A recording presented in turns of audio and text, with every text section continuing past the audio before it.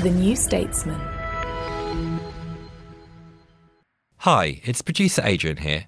We're bringing you a special podcast today from our Spotlight team, and the New Statesman podcast team will be back tomorrow. Hello and welcome to the latest Spotlight podcast, brought to you in association with Smart Energy GB, the not-for-profit campaign helping everyone in Britain understand the benefits of smart meters for people and for the environment. I'm Becky Slack, and I'm joined today by Sarah Hyam, Director of Corporate Affairs for Smart Energy GB, and Andy Mabry, who retrofitted his home in the Scottish Borders to be more energy efficient.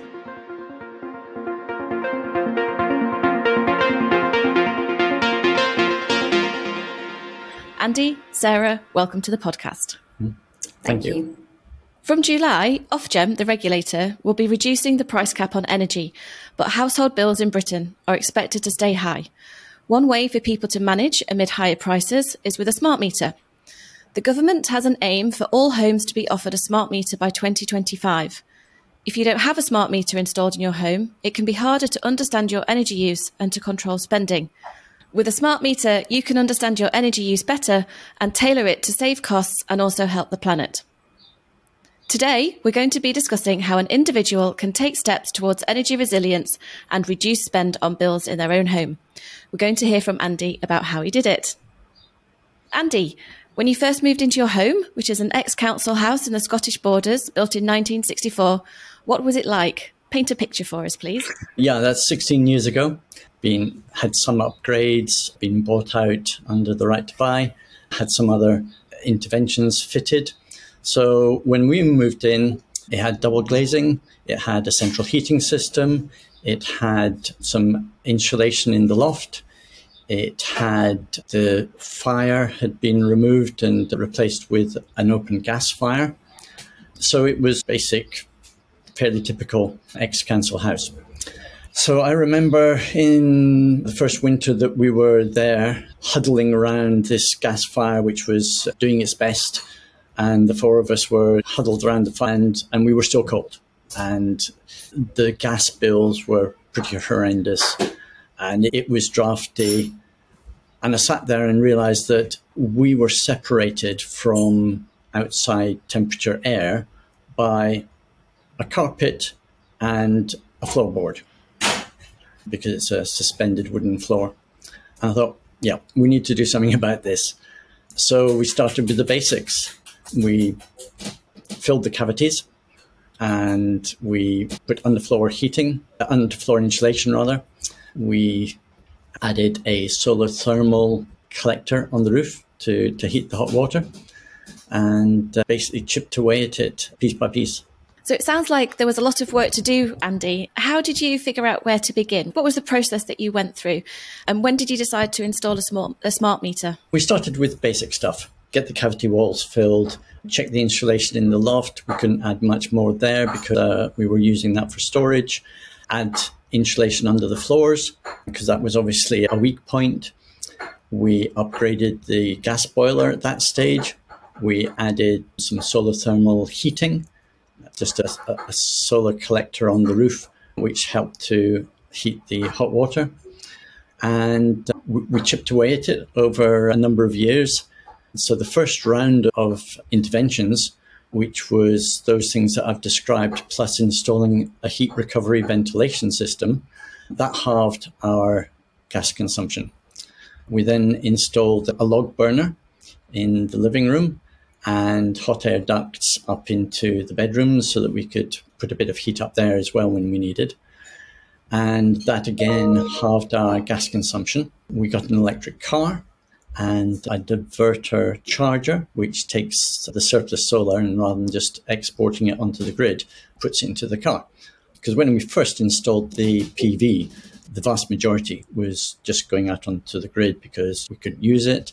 And although we'd calculated the solar panels to generate roughly what we were using within the house across the year, during the winter we import, during the summer we export.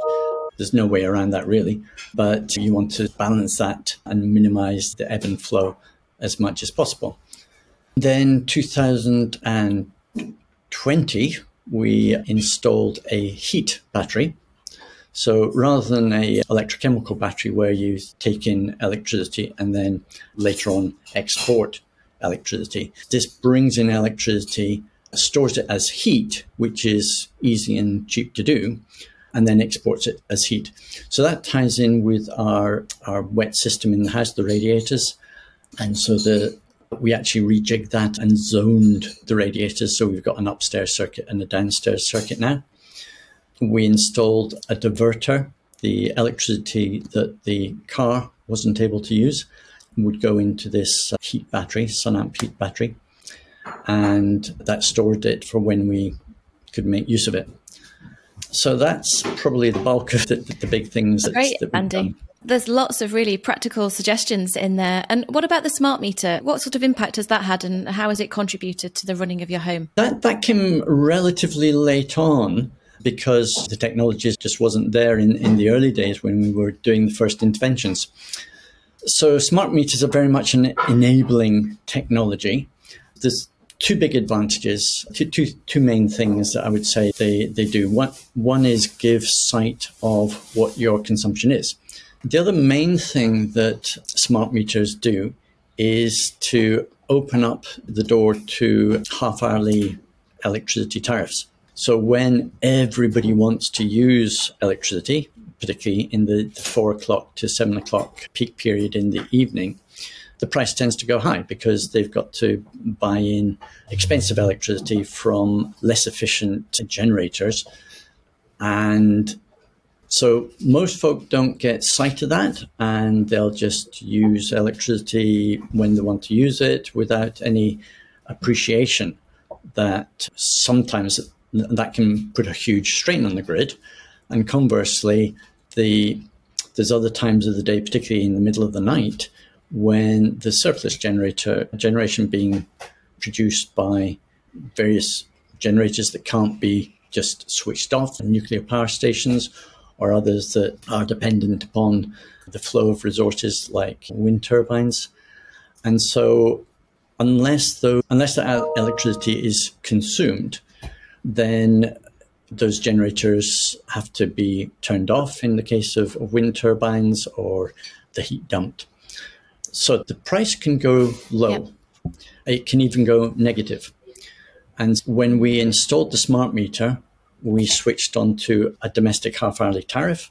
Sarah, Smart Energy GB wants to help households make the most of the new technology amid high bills and the move to net zero. What advice do you give to people who are thinking about getting a smart meter installed but haven't yet got one? Sure. Thank you for that. And Andy, I have to say, I'm envious of your description of all the benefits of smart meters and also how to balance the grid. And I think what's really interesting about all of this, and comes back to the smart meter to some extent, is this issue of energy literacy, that a lot of people don't really understand, as you say, Andy, the technology they've got and understand what's using lots of energy and what's not, and different times of day and how the system works. And I think this winter, through the energy crisis, we've suddenly become so much more aware of the individual impact we can all have on our energy system and whether the supply and demand is where it needs to be, and ultimately how reliant we are on imported gas from other countries. And I think coming back to this question of what can the individual do, by getting a smart meter, which is no extra cost, just get in touch with your energy supplier, you can start understanding your own energy use and understanding what technology you've already got in the house, what's using a lot, what's not, and start making some of those changes that Andy mentioned. So a really good one for those who have a combi boiler is to think about changing the flow temperature, which can save about £100 a year. And if people aren't sure how to do that, Nesta, if you go online, Nesta have a great tool that does a sort of a click-through explainer on how to do that on your combi boiler. So I highly recommend that. But then also, it's not just a win for the individual, it is also a win for the environment. So we've been talking about the fact that it means that we can use more wind and more of our renewable technology by shifting when we use energy. So as Andy was saying, by charging your EV at night when there's lots of wind available, we can use that instead of using your energy at a different time of day when actually the wind's not blowing necessarily and there's lots of demand on the grid, and therefore we're having to use gas and potentially also the coal over the winter in order to generate the energy that we need for that. And the third way that the system wins, if you like, is thinking about as we move into the next decade, and more of us are going to be using more electricity as we move away from gas. So instead of gas boilers, in time, more of us will be using heat pumps, less of us will be using petrol cars and moving to EVs. We're going to be needing to use more electricity, and we want to be using more electricity that's made by renewables. But the way that we will have to upgrade the system so that it will be resilient through all of this, sort of the extra energy use, is that our local DNOs and our national grid are going to need to know what energy is being used where.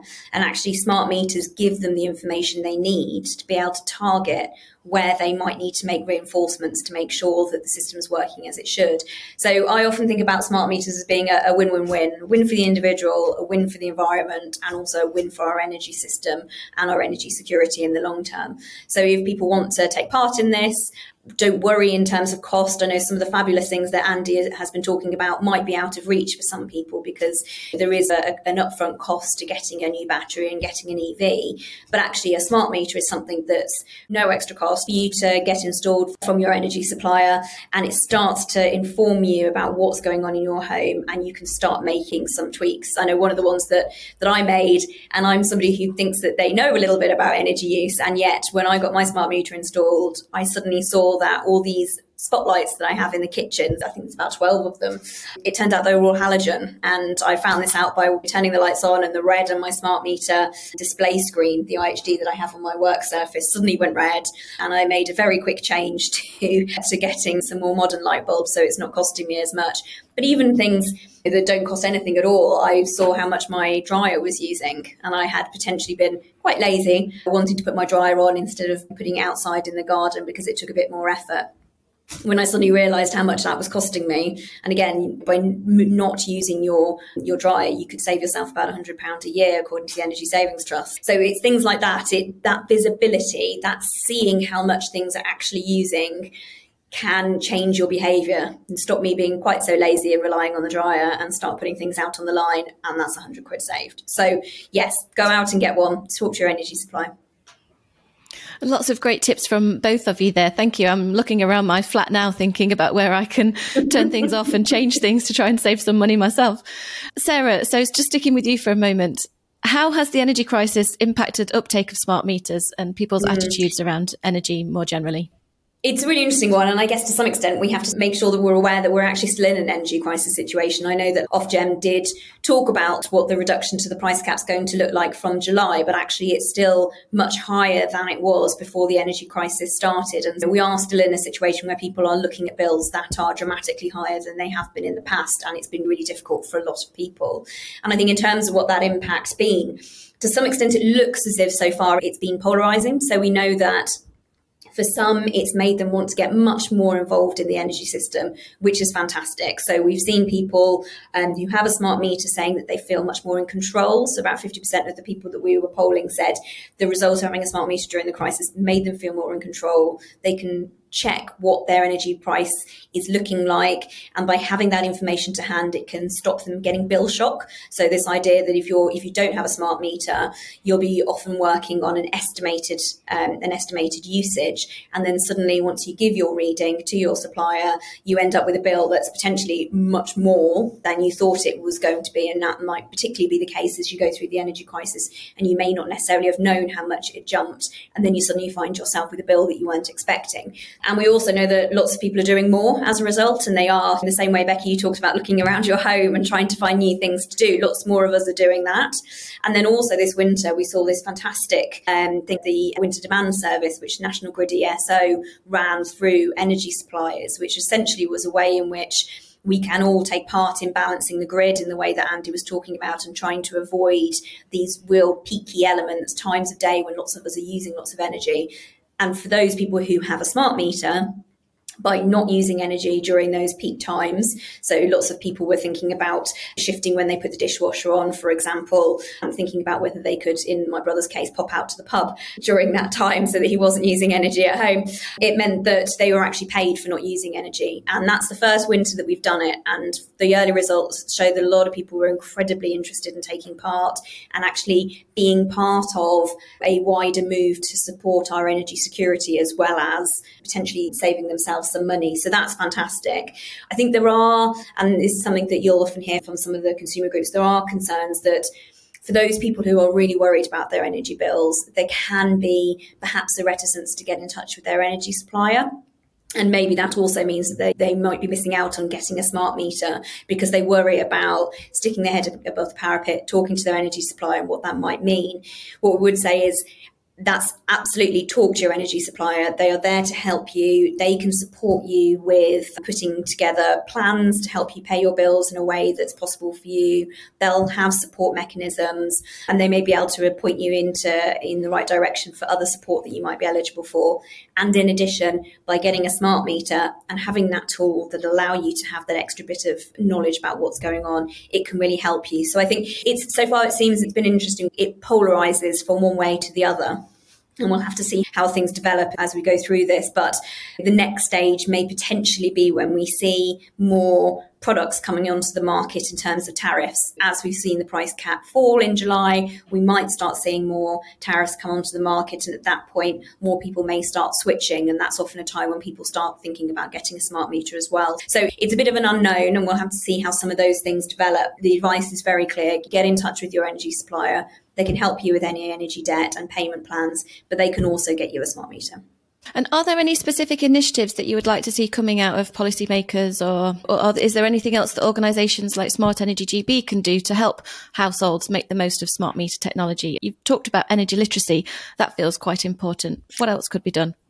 Absolutely. So we exist as a not-for-profit organisation that governments help create and the energy suppliers fund. And we have specific duties to A, ensure that consumers are aware of the benefits of smart meters, but B, to help them use their smart meter. So there's lots of information on our website and hints and tips. And you may have seen some of our Einstein adverts over the winter period, which has got lots of energy saving tips as part of that. My energy supplier has a comparator tool, so I'm able to see what my smart meter data looks like or usage data looks like versus other homes, typical homes in the area. And again, that can help you start thinking, am I using a lot more energy than other homes? And why is that? And what can I do to try and make changes? And I think, Andy, what you were talking about there, talking to your neighbours about what you've done and the changes they can make in the local community, that's fabulous. And this is another way that you can do that. By understanding what other homes in your area look like, you can then start making changes yourself to your own homes. So that's a really important part of all of this. And I think this conversation about energy literacy is going to become even more important as we start moving into the next decade, because Andy's not a typical person. He's really well informed about all the different technologies and things that you can do to optimize. If you do have an EV plus solar PV, how can you make sure that you're getting the most out of that instead of just selling it back to the grid? But lots of people won't know and therefore might be put off getting involved in it. And there will be a really important role for that consumer behaviour change campaign in the same way we've been doing for smart meters, probably in the future for other elements of technology as well.